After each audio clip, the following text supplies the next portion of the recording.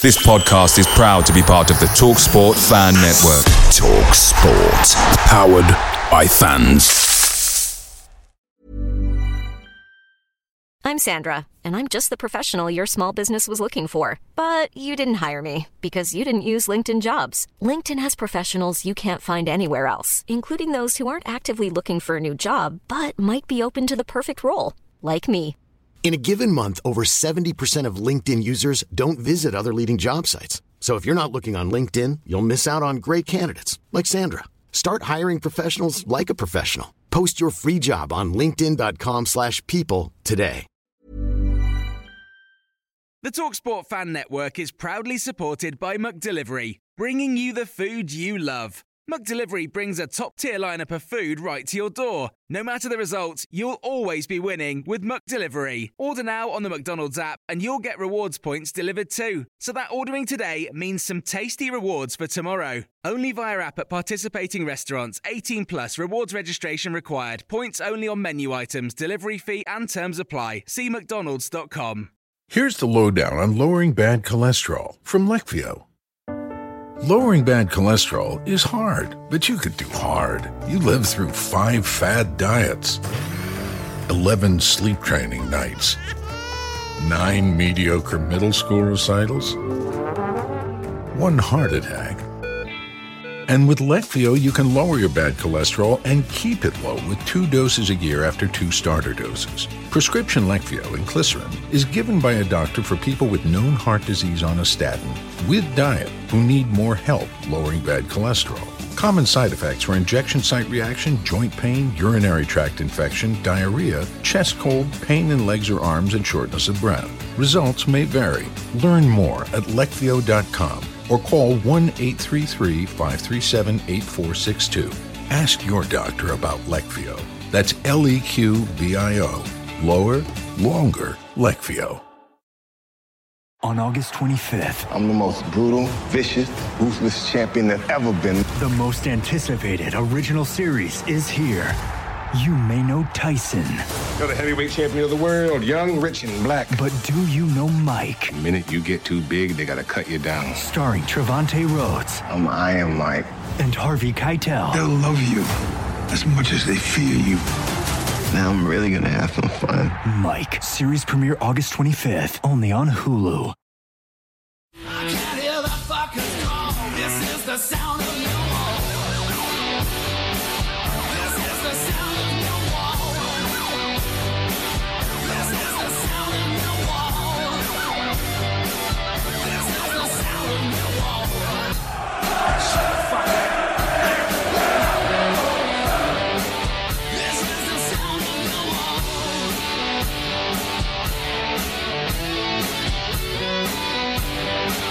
This is the sound of your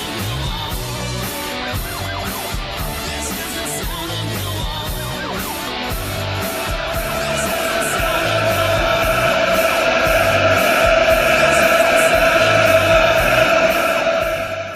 Welcome back to another sparkling edition of that Millwall podcast. And as we step into the Lions' Den with a former Millwall player, joining me today is Mr. Mark Beard. Good morning, Mark. How are you, mate? I'm all good, thanks, Neil. How are you? Yeah, not too bad, mate. We want to take people back down memory lane, don't we, and talk about FA Youth Cup run. And we're going to talk about a rather special FA Cup goal that I know you don't like talking about, that everybody likes asking you about. So what we're going to do is we're just going to basically concentrate on the start of your Millwall career. So how did your move to Millwall come about? Because you're actually a Millwall fan, aren't you? Yeah, my family's all from South London. My granddad lived on the Aylesbury estate. We lived there a couple of times there, actually, in and around there. My dad was a Cockney Red, but Millwall. He used to go Man United one week, Millwall the next. So as a kid, him growing up myself was Millwall. But I was actually at Wimbledon from the age of 6 to 14. And when I turned 14, I can't remember who it was, but my dad got a call, Bob Pearson, I think, to say that they wanted to have a look at me.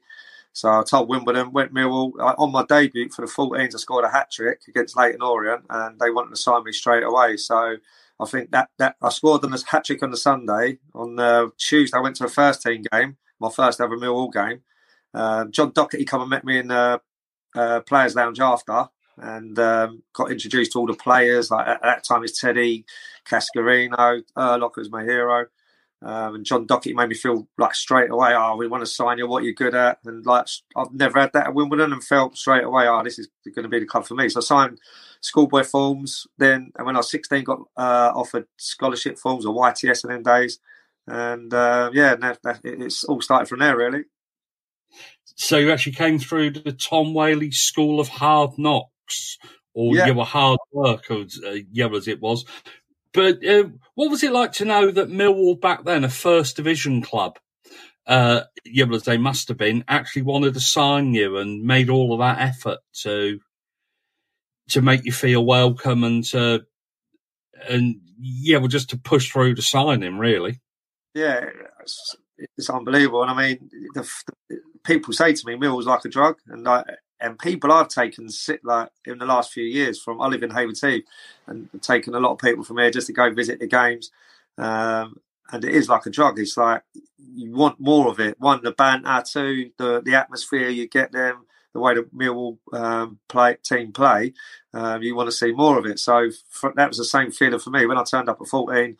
And I see how passionate the crowd were. That's the way I played. Even as a kid, I was getting stuck in and run about. I knew it'd be the club for me. And I think being around the Millwall fans from 14 to 18, I know what they wanted. So when it was my turn to play in the first team, I knew I couldn't let them down, because I know what you need to bring. If you don't give 100%, then you get slung out pretty quickly. And but they find you out pretty quickly, and they pick you out pretty quickly, don't they? Yeah, I mean, knew that. And I mean, that's why we had successful youth teams, because part of the thing that Tom Whaley did, which is very, very clever, was obviously we trained together every day, but when the games were played, the first team games, like I'm at Brighton now, you don't have to go to the first team games. But at Millwall, he made you go, and pretty much most of the time it's home and away. So we was pretty much all fans, the whole team, every single one of us. We'd be in their terraces singing the songs. And then when I made my debut for the first team, then boys, I could see him still in the crowd, like the lads who was a bit younger than me. So you're doing it for them as well as for yourself. And I guess that you used to play in the South East counties on a Saturday morning. Then you'd be off to the first team in the afternoon. It must have been quite something. And I mean the time, it's a bit like we're top of the league. We're getting to the Youth Cup finals. As a schoolboy, we got to the Youth Cup final, won it. In my first year as a scholar, I think come third in the league, but we got to the Southern Junior Cup Floodlit final. In my third year, we got to the semi-finals, beat Man United at Old Trafford. Was second in the league, only lost out to literally on the last day to Tottenham. Sol Campbell got a hat-trick for Tottenham. But so you're talking like little old Millwall being better than Arsenal, Tottenham, Chelsea's, all the big London clubs and all the big clubs in the South East, Aston Villa. And we was top dog 3 years in a row. And even when I went to become a pro, fourth year under Tom Whaley, we were still up there. So he was brilliant. Because what he got you doing is you couldn't give less than 100%. And if you got 11 players doing that, literally, we had 11 British Bulldogs out there running and chasing and fighting. If someone got up, we'd all be there. And that's hard to beat. And all the successful Millwall teams over the years, first team, have been that type of play. You have to be a certain type of player to play for Millwall. It's like I look at Man United and their decline in the last few years. You need to be a certain calibre of player. When you listen to Roy Keane talk about United, he knows, like he says about Fred, he says about this player, that player. And because he knows they're not Man United players, and it's the same for Millwall. You can't put Wayne Rooney in a Millwall shirt and do well. He wouldn't do it. You just need players who are going to give absolutely everything. And with that, players with a little bit of quality, like we did have back in the day. People who are going to score your goals. People who are going to stop goals at the other end. So, and that's for them years. All the years I was there, that's what we had, a real good balance of quality. But every single one of us give 100% in every game. Was also part of your decision to join the club the fact that back then we did have such a good youth policy, and that you knew that if you were good enough, you would get a chance in the first team at some point? Yeah, I've been the same at Wimbledon. you would have had an opportunity because they was always known for bringing youngsters through at Wimbledon. It was just the draw of Millwall was there's not much in between the two clubs. It was just the feel of the club. I just felt straight away at home and felt part of it, and that's what made you think, this is what I want to sign. This is where I want to be. And then, as I say, as the years went on, I actually signed for Millwall as a right winger at 14. It was towards the end of my schoolboy, 16, before I went in as a scholar. Frank MacArthur, who was a quality, he's going to be a great right back, proper Millwall, like Rhino style right back. But he done his ACL, never recovered. So somebody switched me from right wing to right back, worked me every day 1v1 to get to the point where no one was beating me. No one ever would beat me. I took pride in it because I was probably working 2 hours a day with Tom doing 1v1s. Come on, Biggie, I can smash him. And you'd be working. But if it weren't for an injury to Frank MacArthur, I may not have had the career I've had. You know what I mean? Because personally, as a winger, I don't think I was like that Jimmy Carter type winger. He was one of my heroes growing up, watching him taking players along. So I had pace, but I didn't have that skill, that little trick or the jink of the shoulder. So convert me to right back was a godsend for my career. And I guess that you need that stroke of luck as a footballer, don't you? You need something to work in your favour. And unfortunately, Frank MacArthur's misfortune was your advantage, if you like. Yeah, and it's the same when I made my debut against Watford. They'd had a horrendous run of results. We was near the bottom. And there was 4 or 5 injuries. Dawsey was injured. There was loads anyway. Mick McCarthy pulled me on a Tuesday after a reserve game and said to me, "You're going to be starting Saturday." I couldn't believe it. I'm 18 years old, going to make my debut. But he's on a bad run. But we won 4-1. I had a really good debut. I remember getting 9 out of 10 in the South London press. Mick gave me a good mention in the papers the next day. So it's just a dream debut, really. But again, that can't be injuries. Yeah, that's what it's all about. It's all about taking your chance when you get it. That little slice of luck, I guess, is what you tell your players now. Yeah, and it is. Sometimes it's someone else's misfortune that you get the opportunity, but you got to be ready for that opportunity. And I'm quite a mentally strong character. All my family are, and knowing that once I had the opportunity and I had 30, 40 friends and family up in that crowd, and as I say, Millwall been in a bad run, I had nothing to lose. I'm like 10 stone wet through, like a little skinny rat. And but on that pitch, I was going out smashing players and doing the best I can, just not just for myself, but again, for my family up there, put everything into me. And I had all that dedication taking me boxing 3 times a week, like an hour round trips. I was going from Roehampton to Dulwich, training 3 nights a week, 3 nights with Millwall. My dad was probably never at home. That's having to do a job. So just little things like that, giving back to them, just like for all the hard work and dedication to get out there as Millwall fans and making a debut was like a special moment. So what was the South East Counties League like back then? Obviously, I know we briefly touched upon it. You'd have played the likes of West Ham, you'd have played the likes of Tottenham, Arsenal, Chelsea, Charlton, Palace, things like that. What was the standard like, and what kind of players did you come up against? It was a real good standard back then. And back then, a lot more players got opportunities and went on to have careers than they do now. I think the introduction of a lot of more foreign players coming in mid-90s restricted a lot of players coming through the academy. I think you're starting to see now a bit of the youngsters coming through, especially the last 4 or 5 years. But back then it was loads. I mean, for example, Tottenham had your Sol Campbells, Minton, Andy Turner, players like that, Arsenal, Adrian Clark. You could go on, like Charlton, Richard Rufus, Lee Bowyer. Palace had all sorts, like literally their whole team that was successful for the 90s. So had some real good battles. And a lot of them, like Charlton trained on the other side of the fence, and we'd play practice games against them on a Thursday, every Thursday as part of training. And it would kick off every game. Like there was like a 24-man brawl, and like police were called. The rivalry was like so intense, but it was a great league. It was always competitive. And I say a lot of players were produced from then from them teams. And then you just got to look at Man United when we played them, like Beckham, Butt, Scholes, Neville, Keith Gillespie, Ben Thornley. There's like an array of talent that come through in them years. That was quite a good youth team that you were part of. Well, we'll move on to that. You had the likes of David Wichita in goal, Dean Francis, Colin Luckett, Danny Chapman played a few first team games, didn't they? Ben Thatcher, yourself, Neville Gordon, Matt Middleton, Mark Kennedy, blinding player, Jeff Pitcher, Jermaine Wright. That was quite some little squad, wasn't it? Yeah, it was brilliant. And in my first year, because obviously you play 17 and 18s combined, we had Andy Roberts, Tony Dolby. So we had good Mark Foran, Sean Devine. We had good players, Carl Emberson, all went on, had good careers.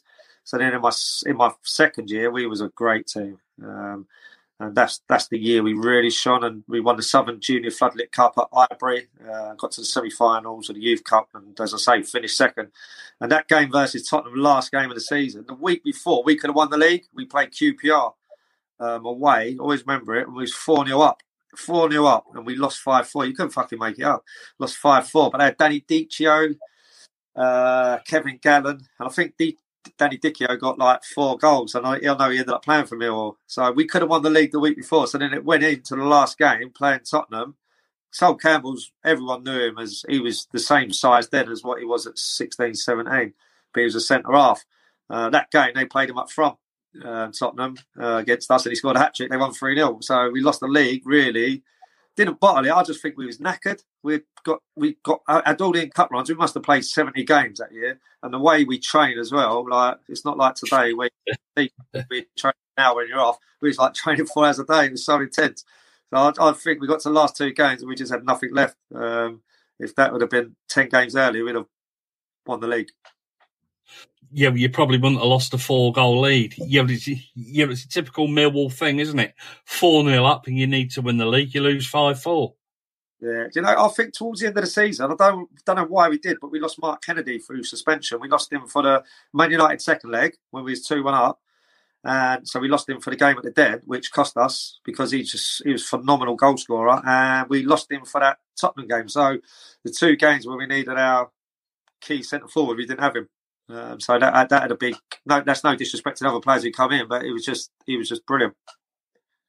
So what was the camaraderie like with all of that squad? Because they're quite strong characters, a lot of strong characters in that side, wasn't there? It's the best years of my life, and we've had what I call the Dockers Day at the Den. We've had 2. We've had the reunion of the Youth Cup one and the reunion of the Man United beating them, and it's just like you've never gone away. The characters in there are a joke.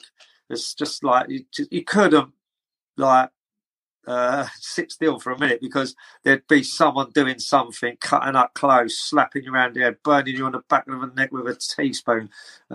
It was just constant, like non-stop. Then there's some absolute fruitcakes in there. And then with that, we was in the same building at Eltham as the first team. So then in that group, you had your Rhinos, your Pat Van Den Hals, your Terry Erlots, your Gavin Maguires.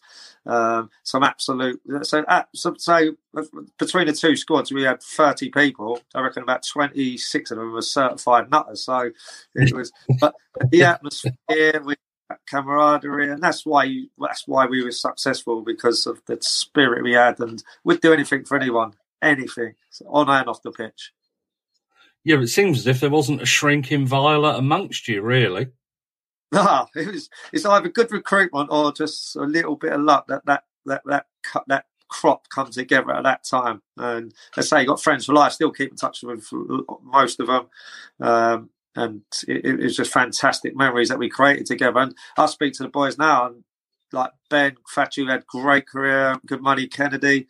They're the best times of your life. £35 a week, fucking had nothing, but it was just the memories we created, and that coming in together. We'd be in at 9 o'clock and we'd leave at 5 o'clock. Today's training, you could go in at 10, you could be home by 2. Them days we was with each other, in each other's pockets, and we'd do anything for each other. Quite a ruthless environment, but it's one that makes you grow up quite quickly, I should imagine, and brings you all together earning 35 quid a week. Yeah. Yeah, it's just crazy, isn't it? It's just, you don't think about money then. And for me, even when I went on throughout my career, it weren't about the money. I just loved the game. Just want to play. Didn't give a toss about the money. Obviously, it's nice that you got to feed your family, but you just want to play the game. And that was the same with most of the boys. They're just the love of the game, love of the club.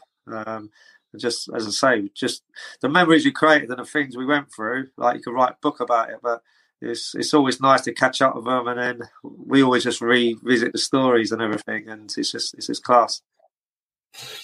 Can you imagine your youngsters now earning 35 quid a week, coming in at 9 a.m, doing all of the shitty jobs that you used to do? You'd have to probably sweep out the changing room, lay the kit out, then you'd have to clean up again afterwards, after you've done your training.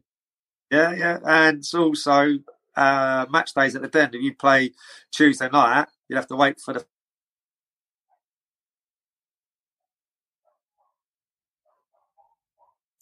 mop the change room, squeegee them, go up into the players' lounge, hoover the stairs. We'd always have fun again. Like, once most of the staff had gone, would be Danny Chapman getting the fire extinguisher out. There's always once he was hiding down the bottom of the stairs. He's waiting for one of us to come down with a hoover, and he just heard this noise shuffling down, and he's jumped out thinking there's one else who went with a fire extinguisher. He fucking it was Reg Burr. Right at his head. Reg was like, oh, and nearly give him a heart attack. So Danny got in trouble for that. Probably punched under the chin by Tom Wally the next day. But no, there was some they're good moments, late moments, but you'd get home about 1 o'clock in the morning and have to get up for training in the morning. So it just wouldn't happen now. It just wouldn't be allowed, would it? But them moments again was part of building character. Yeah, exactly. Yeah, well, that was my first thought, was actually listening to that. It builds your character. It's character building, isn't it? And but they could do a lot worse now than to do that kind of thing, I guess. Yeah, listen, I don't know why they do it. We asked the boy, they was cleaning boots last year for the first team, and then I think it's a PFA found out and not allowed to do that. It's like I don't know whether they think it's humiliating for the players, but it ain't. It's like, it's character building. And end of the day, I used to clean Colin Cooper's boots, Alex Ray, Paul Kerr, and I used to give 50 quid bonus at Christmas, which was like 2 weeks' wages, which was fucking happy days. So little things like that. I imagine what the players are earning now and what bonus they would get from the pros. So it's ridiculous. They should be able to do it, but they're not allowed. Yeah, it's probably classed as child labour now or something like that, isn't it? But anyway, yeah, but I don't want to get you told off by the Premier League or by anybody else. Yeah, but I did promise you that. So let's just talk about that FA Youth Cup run. We started off in round 2, I think, didn't we? I think we came in at round 2. Yeah. And played my local team now, Plymouth Argyle. Yeah. Drew 2-2 up at the Den. What went wrong? Do you know what? I don't even remember that game. I remember the quarterfinals against Forest and the semi-finals against United. I remember that. I can't remember the earlier rounds, to be honest. Right. Yeah, well, as you can't remember, I'll just remind everybody that you drew 2-2 at Millwall, then you won 5-0 away. Yeah. And then in round 3, you played Palace away from home, and we won 2-0. What year was this one then? Because I played in 3 youth cups, so 3 years. This was in 92-93. This was the build-up to the Man United game. Yeah. God, you know what? How bad's my memory? Yeah, but I'm going to say, you've added too many footballs, mate, I tell you. And then but then you played round 4, you played your current employers, Brighton, and we won 3-0.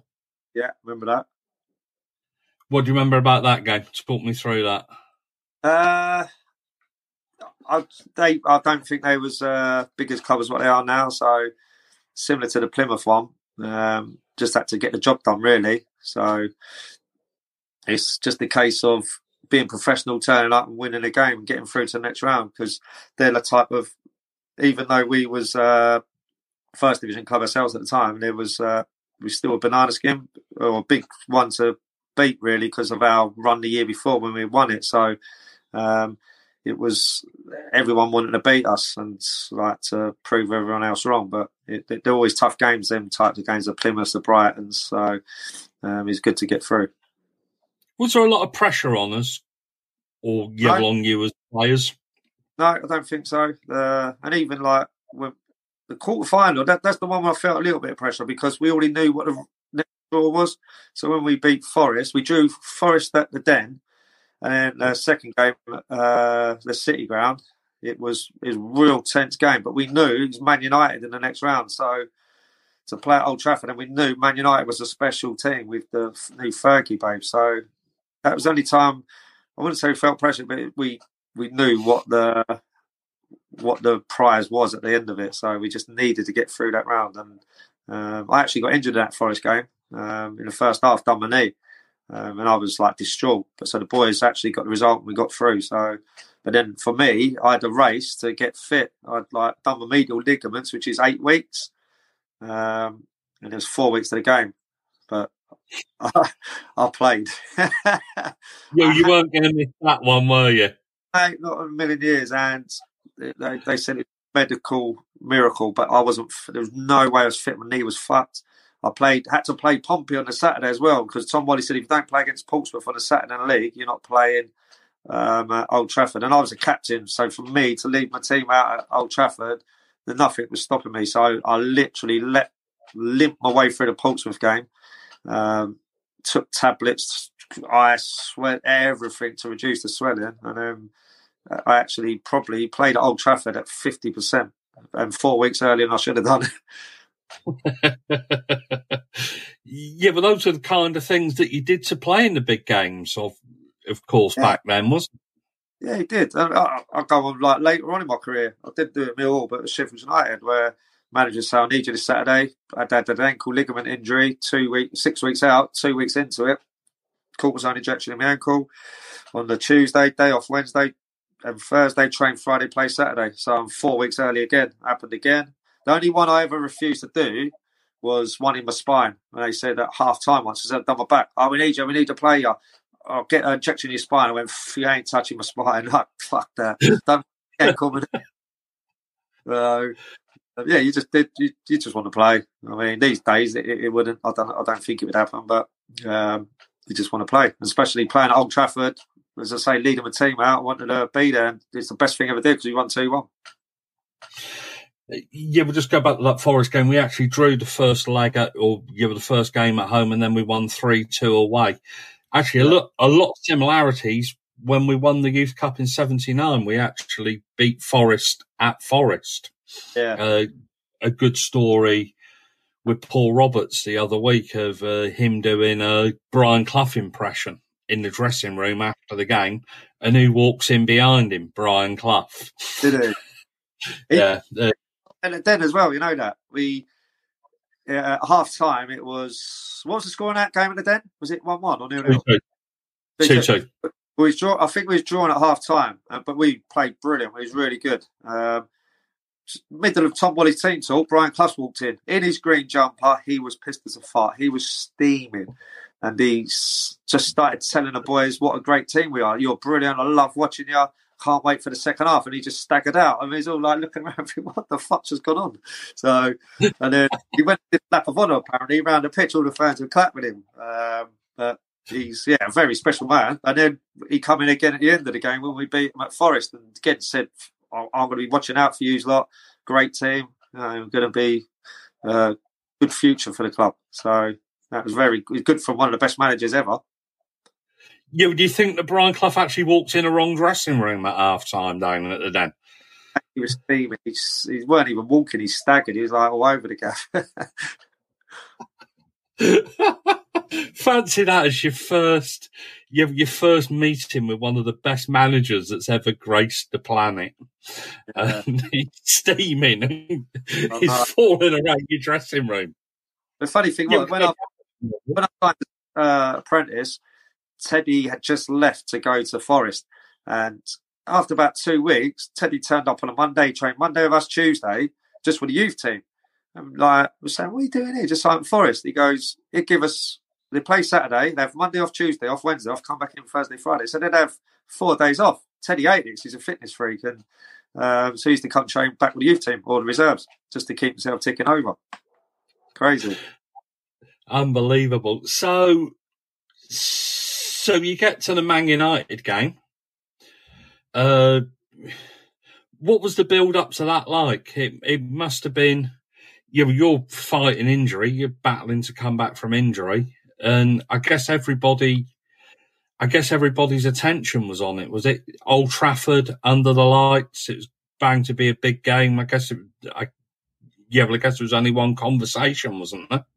Yeah, and we knew it's hard back then because it wasn't the social media, so you didn't really know how good they were. Or you don't really see a lot of footage.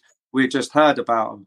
So I played against Beckham as a schoolboy growing up, like with London against Surrey and things like that. So I knew Beckham, but he wasn't the big dog then. Back then, it was Scholes, Butt, and Ben Thornley, who was just an absolute joke. So we knew all about them. Night before the game, we just had a funny idea board in the hotel. We'll all have skinheads for the game, every single one of us. So we all had skinheads. So that was intimidating straight away. I think everyone apart from Matt Middleton, who had long flowing locks, and we was trying to pin him down. And I felt I got kicked in the jaw. Someone else got chin, so we just thought, fuck it, leave him. But I actually had a grade 2, and then Ben Thatcher was saying to me, come on, you're captain, you should have grade 1, lead by example. So I said, all right. So didn't have a mirror in front of me. He's got the clips, and it was grade 0. He done me. Oh my God. My head was like yours, mate. And so I've gone from having this curly hair to no head. I looked ill as well, so I was only skinny. I looked like I was like a refugee or something. And so that was the first thing. So we done Tom Wally, we done a physio, we done our coach driver. Everyone got done. So we all had skinheads. So when we turned up and we were in the tunnel, we're like enthusiastic, energetic, like getting each other going in the tunnel. Man United were looking at us like, you see, they were scared shitless. They're thinking, who are these? And then, for the first whistle, because that was the way we played as well. He was intense, he was in their face, and they just couldn't handle us and couldn't handle the pressure. They was probably used to getting the ball, team sitting off them doing what they wanted with the ball, but we didn't allow that to happen. But actually went 1-0 up with a wonder goal. Ben Thornley did like a Maradona run from 80 yards. And then I just always remember the roar when they scored. I think there was 17,000. So it wasn't... About 7,500. Yeah. So like the roar, and you're thinking, fucking hell. But then we got into the game. We got a goal back, and we thought these ain't invincible. We went on to win 2-1. So I think Kennedy got the winner, and they just couldn't handle us on the day. And we was fantastic, and we would never ever give up. We just give everything, and as I say, we outworked them. They probably had better footballers, but we outworked them. Yeah, Mark Kennedy's goal was quite good or something, wasn't it? Yeah, unbelievable. Chip the keeper, yeah. Unbelievable. But so, Ben Thornley, one team, who's going to be the next Jules Best until he got injured. And then Kennedy on the other team, the Irish underdog. So Kennedy was a centre-forward then, which he would have gone on, I think, to even have a better career. It's only when he went to Millwall first team, Mick McCarthy didn't want to get in bullied or intimidated, thinking back then you need a big strapping centre-forward. So he stuck him on a wing out of the way. And he ended up playing there for the rest of his career. So, but as a centre forward, Mark was unreal. Really, you think he could have been that good as a centre forward? Yeah, mate, he's class. He's just a natural scorer. He's just like little touch around the corner, bomb, shot, goal. I think he broke Teddy's record that year. Scored over 49 goals. Teddy's record had said for years and years from the 70s, I'd imagine. So he beat that. Blimey, and so you 2-1 up at Old Trafford and you win. What was the dressing room like after the game? Brilliant. But the thing is, as I say, we're all Millwall fans, so emotional. The fact that you won.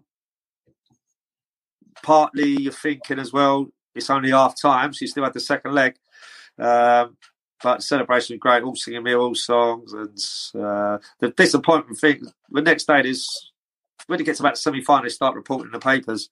And I think the Guardian or someone had put like something that mentioned us and National Front. We look like National Front movement coming all in the picture of skinheads. So there's a bit of disappointment there because even then they're like classing us as racist and things like that. But end of the day, it's the better, the harder working team beat probably the better quality team. Yeah, but that's what Tom Whalley was all about, wasn't it? It was the school of hard work, and you got there through working hard. Yeah, he did it with Watford as well. He won the Youth Cup twice with them. Won it with us once, got to another final and lost against Arsenal, and we got to the semi-final that year. We won 2 Southern Junior Floodlit Cups, and we become second in the league twice.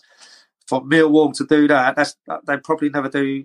Well, they haven't done it for never, I don't think, since then. So he's just an amazing man. One of the best coaches, management. His actual coaching was really good as well as a motivator. So, but what he knew how to produce players. He wouldn't last 2 seconds this day and age because of everything else that goes around HR and all that and child welfare. He wouldn't last. So it's like if you weren't doing it, he'd punch you in the chin or slap you around the head, and he just can't do them type of things now. But it bred tough characters and characters that let us have a career in the game still now. Yeah, well, that was his job. His job was to produce footballers. Bob Pearson found them for him, and then he moulded them, didn't he, into the type of player that Millwall needed. Yeah, that's that. I've tried to do how he worked as well, like the tough love on the pitch, like making them work, and the standards have to be high. You can't like let things slip on the pitch, because if you're like winning and then you give them an easy week, you see the standards drop, or you let them take the foot off the pedal. You can't do that, and that's what Tom did. He drove every day for perfection in terms of, you might not be having the best game in the world, but as long as you're giving 100% and you keep wanting the ball, you can't hide. And then you can't ask for any more. So I tried to take from what I learned from Tom into what I'm doing now, but without that, obviously, punching people. On August 25th, I'm the most brutal, vicious, ruthless champion that's ever been. The most anticipated original series is here. You may know Tyson. You're the heavyweight champion of the world, young, rich, and black. But do you know Mike? The minute you get too big, they gotta cut you down. Starring Trevante Rhodes. I'm Iron Mike. And Harvey Keitel. They'll love you as much as they fear you.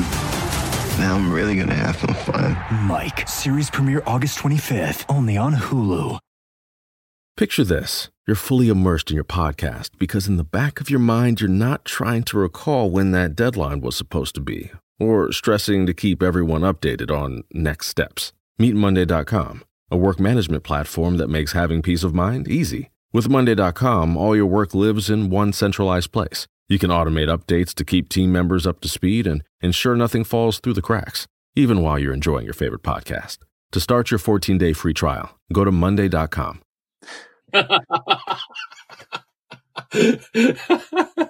Oh yeah, well, I shouldn't really laugh, but so I guess he was doing his tits in the dressing room after the game. He was trying to keep you all down, and you're all as high as kites. Yeah, Tom was good. He was obviously happy, and he let us get on with the celebrations. But again, like I said, it was half time, and he wouldn't let us settle for that, and we'd have to reproduce that performance back at the Den. So we knew it was going to be a full house, or there'd be a lot of people there, and again, we're one step away from a final.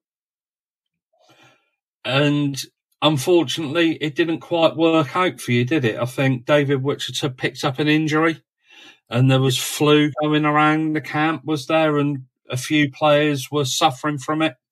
I think Mark Kennedy was suspended. So it wasn't ideal, was it? It wasn't ideal. And I think from that first Man United game, I wasn't still fit. So I played right wing this game and tried to double up with Ben Foley with, I think it's Colin Luckett. So we doubled up. So he's literally a 2v1, so he realised how good he was. Mark Kennedy was the biggest thing because we had 2 good chances at 0-0. One was Neville Gordon. I put him through. And then we had another, and it's 1v1 with a keeper. Keeper made a good save. Then we had another chance from a corner. And then we killed the game. So it would have been 3-1 up on aggregate. straight from that, they went through and scored, made it 1-0, and then they got one, I think, about the 85th minute, 86, Nicky Butt. Yeah, and you must have felt that the world or the bottom had fallen out of your world at that point. Yeah, we realised it had been what a tough game it was as well, and they just had that little bit of extra quality at the end. As I say, we had to beat Man United, you needed your best players on the pitch, and like you say, with flu and with suspensions, we was without 2 or 3. I think that was the difference between winning and losing. What was the Den atmosphere like that night? Must have been quite something to start off with. United, like always, they bring fans, don't they? I think they had about 1,500 and the rest was filled up. I've got photos we could see. The halfway line, that was full. All behind the goal, that was full. It's just the other end next to the away end, they shut that off in case there was any trouble. And then obviously the seated bits, it was full as well. So it was fantastic. That was our first real taste of playing in front of a full house at the Den. Well, not full house, but about 7,000-8,000. And it just gives you that taste for more. And then we, even though we lost, we knew we had another cup final coming up with Arsenal in the Southern Junior, which was 2 legs as well. So that sort of softened the blow a little bit. And the fact that we're still challenging for the league, we still had 2 things to play for, so we couldn't be 2 down. And I guess that it's quite difficult because you probably built yourselves up, and you'd won the first leg at Old Trafford. So mentally, you're halfway there, aren't you? And it's such a big letdown, come down, I guess. Yeah, and I think the fact that we put so much effort into that first game, it might have been a case that we were tired. But like I say, if we had Mark Kennedy, we'd have won. We would have gone through 100% because the 2 chances we had, he would have finished them. He was that good. He'd have buried them, absolutely. Yeah. Did you know how good those players, those Man United players were? The likes of Gary Neville, Keith Gillespie, Nicky, David Beckham, Paul Scholes. Did you know how good they were going to be after you'd played against them? Ben Foley on the pitch, he was just a joke. And as I say, he was the next best thing. And the funny thing was, he was the right winger. Beckham played inside with Butt and Scholes, so there's 3 of them in there. Yeah, Gillespie one side, Foley the other, but Foley was the top dog. But he'd done his ACL. And back then, now he probably would have made a full recovery and been the player he should have been. But back then, the surgery weren't as successful. He never was the player that he should have been because he was unreal. But then you could tell Nicky Butt was unreal. Paul Scholes was unreal. Beckham didn't really notice him. He's quite small then. Tidy on the ball, but Scholes was a man. Keith Gillespie was just ridiculously quick. He's like Ryan Giggs quick. Neville couldn't really notice Neville, but he just made a career of just being great attitude, getting stuck in and being a solid defender, didn't he? So he didn't really stand out. You'd have noticed his mouth, if anything else, wouldn't you? I think we was louder than him, don't worry. So you go on to the Arsenal games. Highbury, I guess. Yep. Yeah, the marble halls, and your hair had grown by then, so you probably weren't looking as intimidating. What was it like to play at Highbury? Yeah, it was. I think the first leg was at home. I remember that. I can't remember the score of the first leg, but I remember there was a mass brawl on the pitch and police come on the pitch to separate the fight. Even the subs got involved. I just remember one of the subs. Something happened. I think some Arsenal player made a challenge on our keeper. So straight away, like I say, we stuck together. We jumped to this player, his punches thrown. Next thing I seen, one of our subs, Vaughan Morgan, he come over with a corner flag. He was smashing Arsenal with a corner flag. So that's when the police got involved. So police are now on. I remember one copper falling in the net. Someone had pushed him over. So that was my memory of that game. And then the second leg was obviously unbelievable. We was brilliant. We was outstanding, and I think we won 5-3 in aggregate.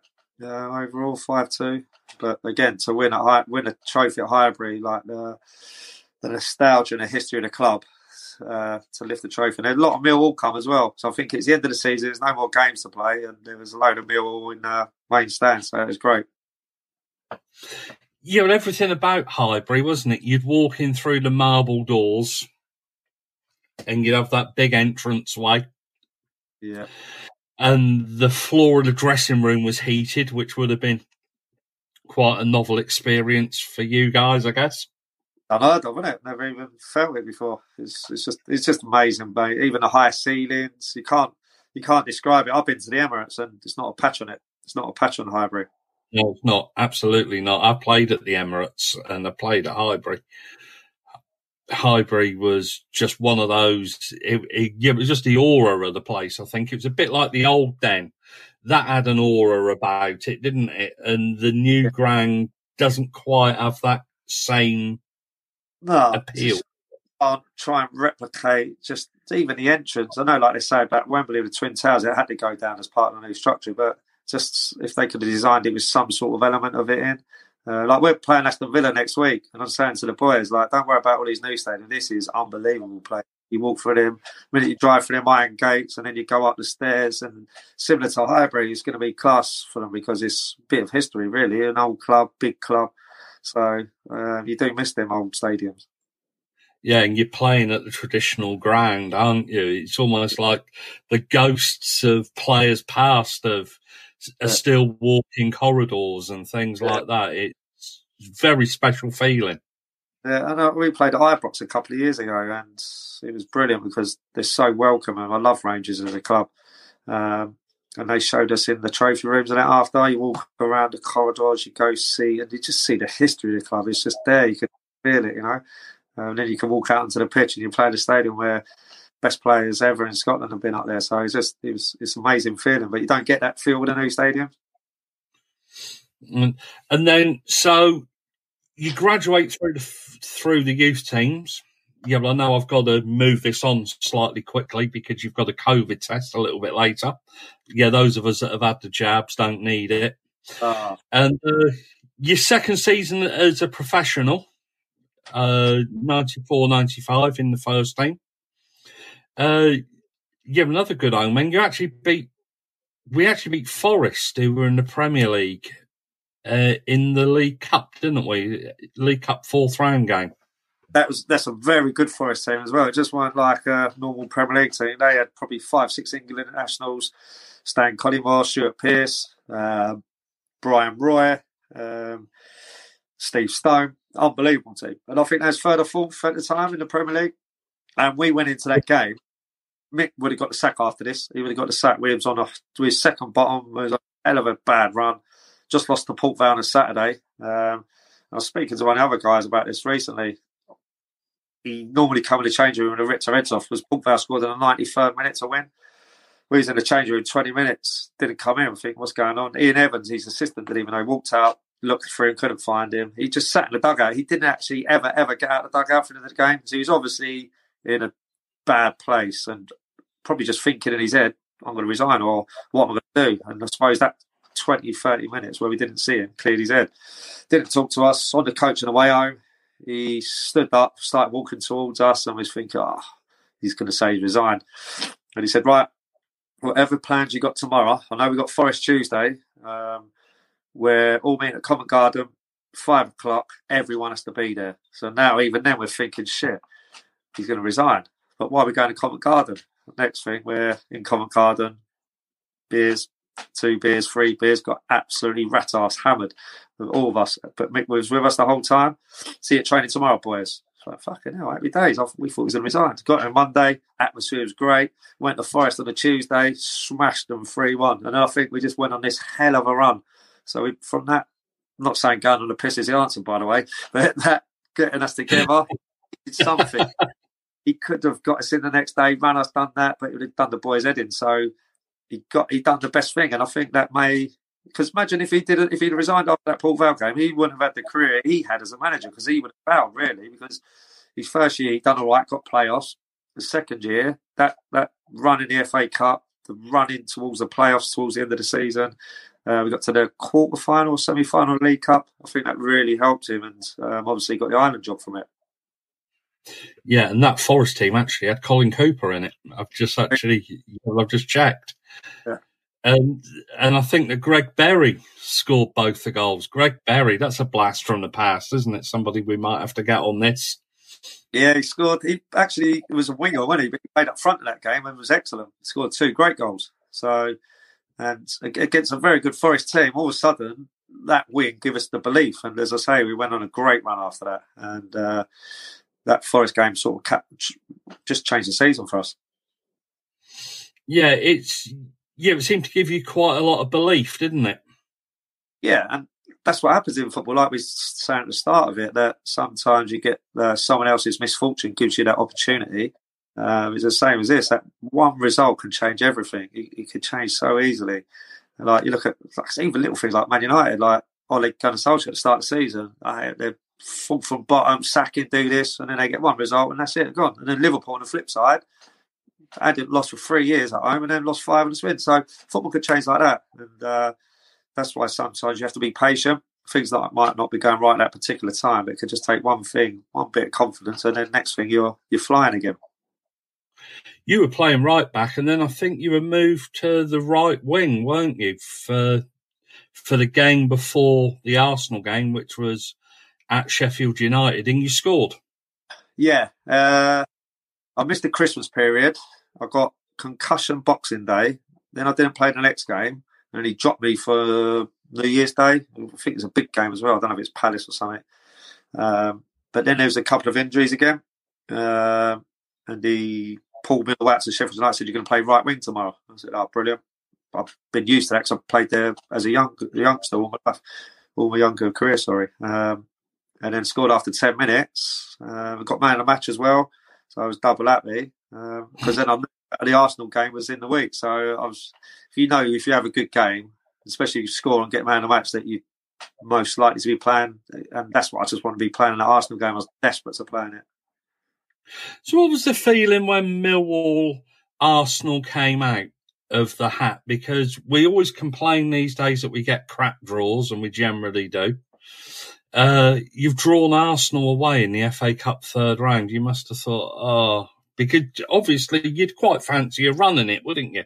And you'd think Arsenal away, they've got to be the favourites. For me, I've never lost there. As a youth team player, we won the Cups there, obviously. And then I played, as a youth team player, played the reserves there, never lost, won again. So this is my first time as a pro, but you go into it. Me personally went into it like buzzing because I just scored Saturday and I thought I'm in good form here. So I felt, again, we had nothing to lose. Everything was on them. And you can see they didn't want to play. I see Ian Wright didn't want to play against Millwall and get 50p coins chucked to his head. Like the back four didn't want us running at them. Millwall everywhere, 6,000 behind the goal. It's another 2,000 in the clock end. So it was everywhere. And no one likes playing us. So we got the first goal, obviously, through me. And then they threw a lot at us. Probably could have scored 2 or 3 themselves, but we defended so well that night. Kept a clean sheet, obviously, and just frustrated them. And then Kennedy scored that worldie at the end to kill them off. So we'll talk us through your goal. Similar to game, exactly the same. Jason Van Blok crossed it in. He sort of like played a 1-2 with Kennedy and did an underlap. Picked up his pass again, same as Saturday. Top again thing my dad and Tom Wally used to teach me: if the defender's there, don't run across them, because it's easy to mark. Run round the back of them. So not at any point did Nigel Winterburn have me. I could see him keep looking at the ball. He's watching Van Blok. So I peeled off round the back. Now, if he overhit the cross, which I was hoping, I'd be at the back stick, but he didn't overhit. He sort of bobbled it in behind everyone. But I was still in a position where Winterburn's there that I could get round the back. And the reason I slid, I didn't have to slide, by the way. The reason I slid, I wasn't confident. Just before I was about to shoot, I see it bobble up. So I'm thinking, if I stand upright, it could just bobble over my leg. So I sort of slide so it could get any part of my foot on it, or if it missed my foot, hit my shin and go in.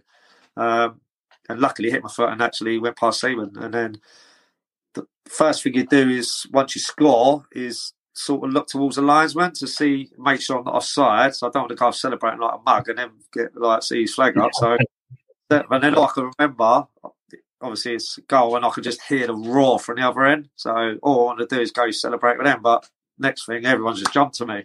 The funny thing was, as we're walking off, Kennedy, you can probably see it. he cuddles me, he kisses me, and he says, "Look." And at them days, they didn't have the video screens where you can watch the replays. And he's saying, "Look, it's up on the video screen, so you can see us walking off like that, watching the goal back." So that was amazing. And all you could see as I went watching it, all the Millwall fans jumping up and down in the Arsenal end, and you could see all the stewards and the police coming down to sling them out. But my next back, I just see Millwall still EIOing, just trying to find my dad and my mum, but obviously couldn't see them because everyone's fucking going mental. And then you've got that iconic photo, which it actually is one of Millwall's iconic photos of your celebration of that game. Yeah, no, it's class. I think Tonksy took it, didn't he? The Millwall photographer.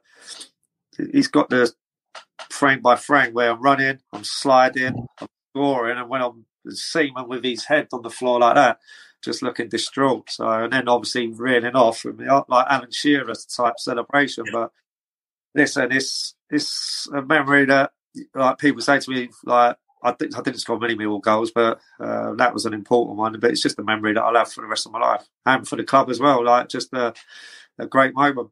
We've had loads of moments over the years, following Millwall, haven't we? But that's a special as well.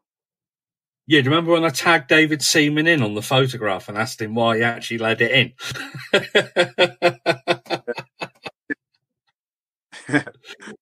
Yeah, sorry about that, mate. Yeah, well, I stitch all my mates up in some way, shape, or form.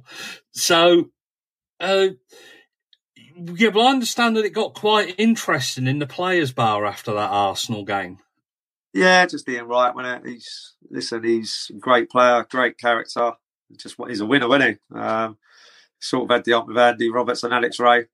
And he just carried it on in the players' lounge. Alex was actually with his missus at the time, and he was just having a chat and a drink, and he's bowled in and just literally gone for him. So I had to separate him. But that's Ian Wright, the winner. And he hated Millwall. Yeah, well, even though he says he's a Millwall fan. Yeah, he's a Lewisham boy, isn't he? So he's probably a Millwall fan. But he was he confused by Millwall a little bit, then he would have 50p's on the head that time. So that's probably why he don't like us. Yeah, well, Alex Ray actually tells a different story. Alex Ray says it was you that kicked it off in there.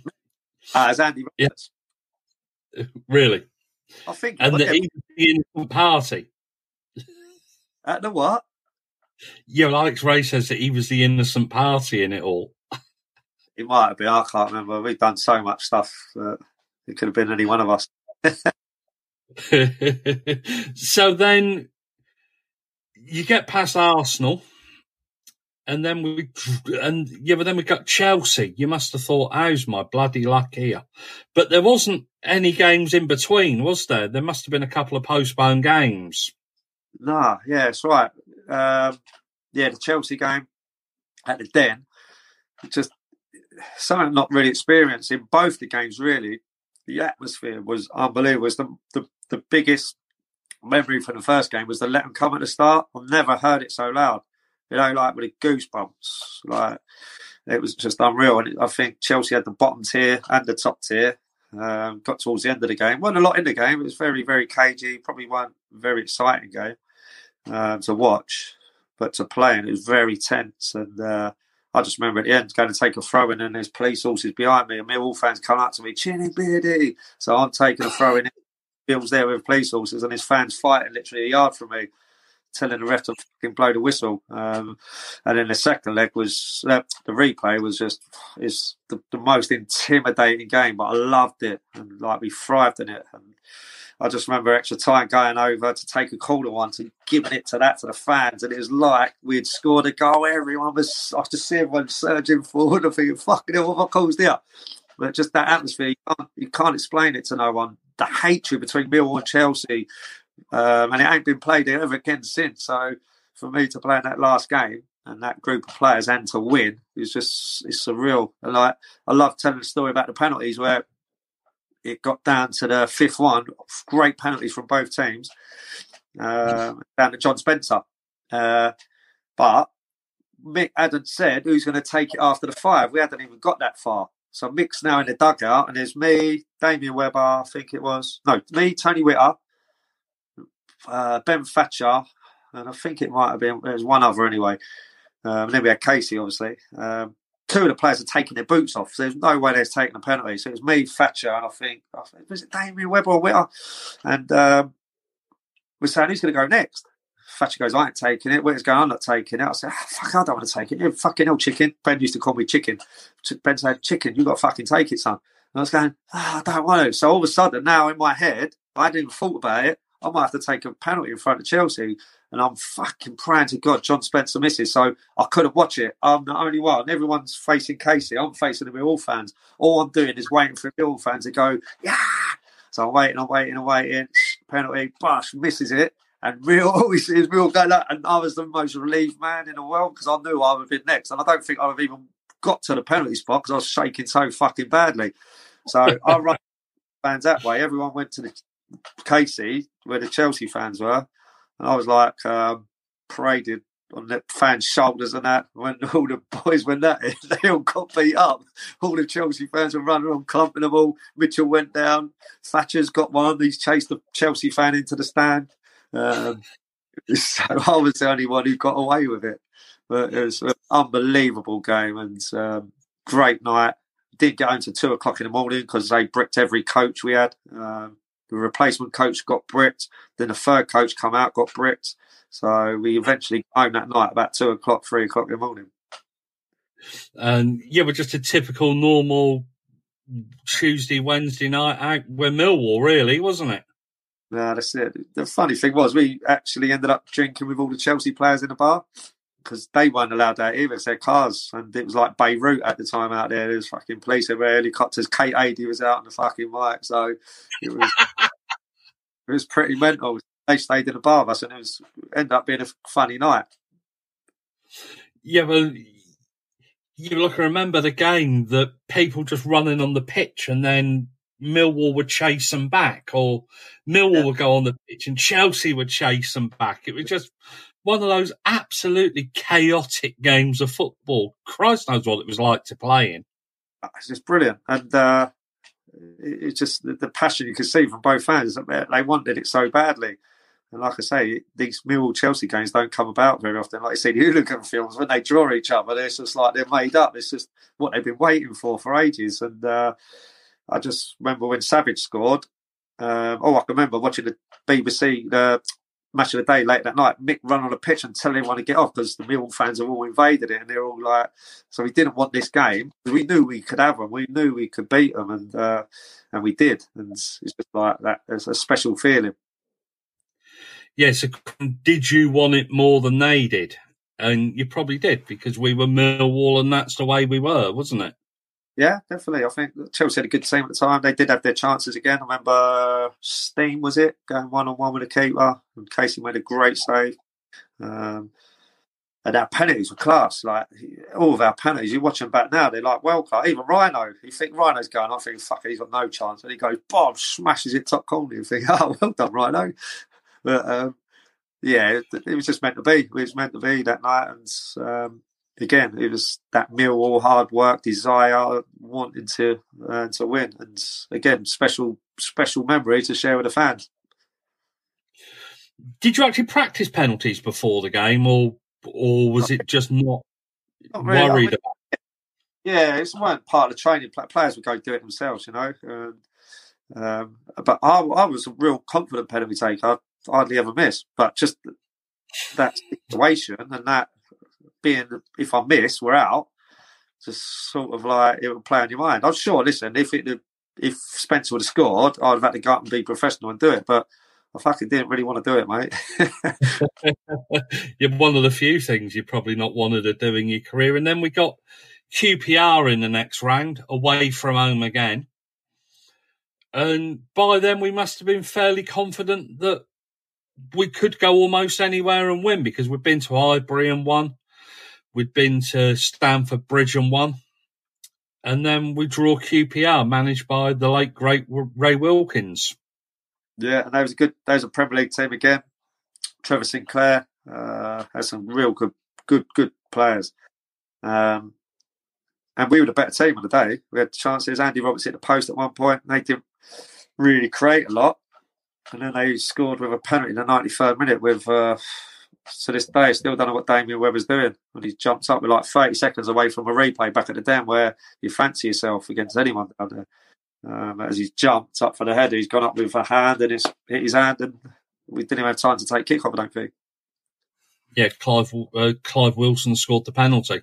That must have been absolutely galling because you're within 30 seconds of a replay back at Millwall where you'd have been confident. Yeah, it's a killer. It's a killer, and that destroyed our season as well. As I said, we was on a hell of a run. And we was doing really well in the league. I remember losing that, and we'd have had Man United next round at Old Trafford, which was unbelievable. But then we went and lost to Barnsley on the Tuesday 4-0, and it was just the start of a run of inconsistency. But I think it was just that knocked the stuffing out of us, completely derailed our season, because you're on for that euphoria beating Arsenal, Chelsea, 30 seconds away from getting a replay at the Den against QPR, which meant the Barnsley game wouldn't have took place. And it's all about momentum in football. You got that momentum and you keep going. It's like a train. We was flying. We was ready to beat anyone, but that just knocked us, like taking the fucking wind out of our balloon, and that was it. It was gone. And then I think that actually we didn't get promoted, and that was your last season at Millwall, wasn't it? Yeah. I did the pre-season. Got injured. He signed about 56 players, and Sheffield United coming from the Spackman situation where Spackman bought in about a cast of thousands a few years later. Uwe Rosler, whatever his name was, fucking 800 grand. He brought in Ricky Newman, Bobby Bowery, Michael Bennett. He brought in like 10 players. In addition to he sold Mark Kennedy. So in addition to all the players that we had loads, and to come back, we had 2 squads. He didn't know what his best team was. Didn't start the season. Played the reserve game on a Tuesday. Was doing brilliant. Done really well. Got bang on the head. So I went off at half-time concussion. And on the Wednesday, I was home covering from a concussion. He rang me and said Sheffield United coming for me. If they've accepted a bid. And it, like a dagger in the heart. I'm thinking, if he's done that, went up to see Dave Bassett. Obviously, didn't want to leave Millwall. Rung Millwall chairman, who we knew really well, Peter Mead, and he said, "Listen, if they're offering 3 years, you've only got a year left on your contracts. Mick's bringing in this player, that player.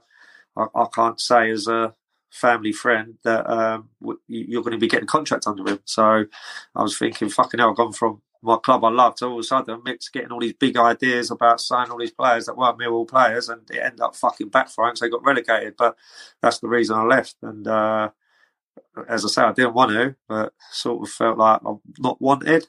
And at the end of the day, I was only 20 years old as well. I was like, I think back at the time, I'm thinking, I've had 2-3 years under my belt, but still a baby, really, in terms of football. So was it the wrong decision? It might have been, but because Millwall was my club. And I'm sure I would have fought my way back into the team, but at the time I just didn't feel like it. So in the space of 2 hours, I had to make a decision, which was life-changing. Instead of like moving up, 20 years old, having to buy a house, live on my own, Mrs. come up with me, the kids were born there, so it ended up being the best move ever for me. And I guess that it started to lose something, Millwall, when they started selling off the likes of Mark Kennedy, yourself, and that youth team that was actually the core of that FA Cup run, wasn't it? The likes of you, Kennedy, Thatcher, things like that. They started to sell those players off. Yeah, and I still to this day believe that if Mick would have done, or the club would have done what Man United did, we would have been in the Premier League 100%, because we were the best team in the country as a youth team. Now, you had that with the players that we had with Alex Ray, obviously the back four, Casey Keller, and then we had John Goodman up front, all those different players. You mix that youth, keeping your Kennedys, your Thatchers, me, Roberts, you keep all them players with what we had, it's definitely been a Premier League team, 100%. Because on our day, we can beat anyone. And if you keep them together, get that experience together, bring a couple in as well, we'd have a fantastic team. That's what I was going to say. I was going to say if you'd have added to that with a little bit of quality, who knows what would have come? Yeah, what would have happened? But then again, that's Millwall for you, isn't it? Yeah. I think they've been a lot better the last few years. This chairman's different class. He's obviously we're up and down in terms of the form, but we are where we are. The Championship, there's a lot of money in that. So where we are is, listen, we want to see different type of play where you want to sit and watch it, you know what I mean? At the minute, it's just about getting results. But, I mean, there was times last year I've watched Millwall and Rowett's got them playing a certain way, a little bit different to Neil, but you just want to see players entertaining you, you know what I mean? We want to go to Millwall to be entertained and go away, having a good laugh with your pals, having a few beers and then coming home happy because you've won. And yeah, well, unfortunately, we can't do any of that at the minute. We're not enjoying watching them play. But then again, I guess as you quite rightly point out, it's a means to an end, isn't it? You've just got to get the points on the board. Yeah, that's it.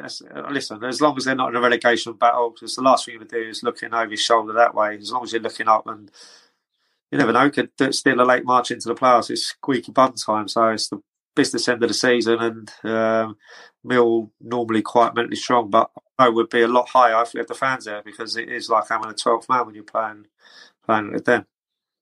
Yeah, but that and the goal scorer wouldn't go amiss.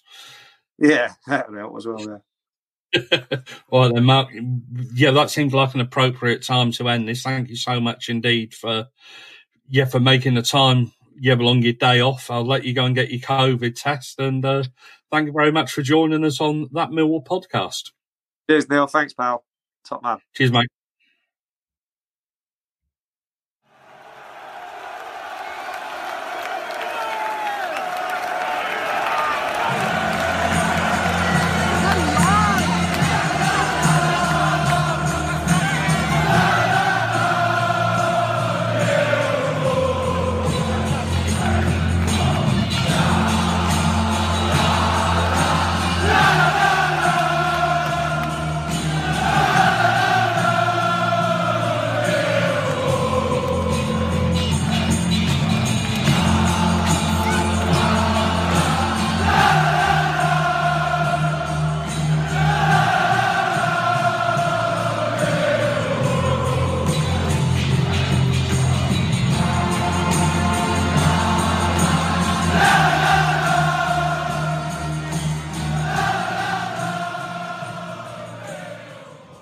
Look, my day job as a firefighter is tough, but my night job as a social media manager, my Persian cat Jinxie, that's intense. It's 8 p.m., I've finally gotten home from another 24-hour shift, and I just want to kick back with a cold one, but old Jinxie knocks my beer right off the counter and gives me that look that says, no drinking on the clock.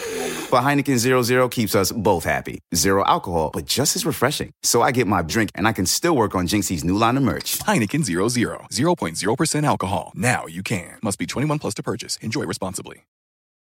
If you have bills and debt piling up, a personal loan through NetCredit can provide funding up to $10,000 to help you get back on track if eligible. Visit netcredit.com today. All NetCredit loans and lines of credit are offered by a member of the NetCredit family of companies or one of our lending partners. Visit netcredit.com/partners for more information. Away days are great, but there's nothing quite like playing at home. The same goes for McDonald's. Maximise your home ground advantage with McDelivery. Order now on the McDonald's app. At participating restaurants, 18 plus serving times, delivery fee and terms apply. See mcdonalds.com. Mom deserves the best, and there's no better place to shop for Mother's Day than Whole Foods Market. They're your destination for unbeatable savings, from premium gifts to show-stopping flowers and irresistible desserts. Start by saving 33% with Prime on all body care and candles. Then get a 15-stem bunch of tulips for just $9.99 each with Prime. Round out Mom's menu with festive rosé, irresistible berry chantilly cake, and more special treats. Come celebrate Mother's Day at Whole Foods Market. This podcast is proud to be part of the TalkSport Fan Network. TalkSport. Powered by fans.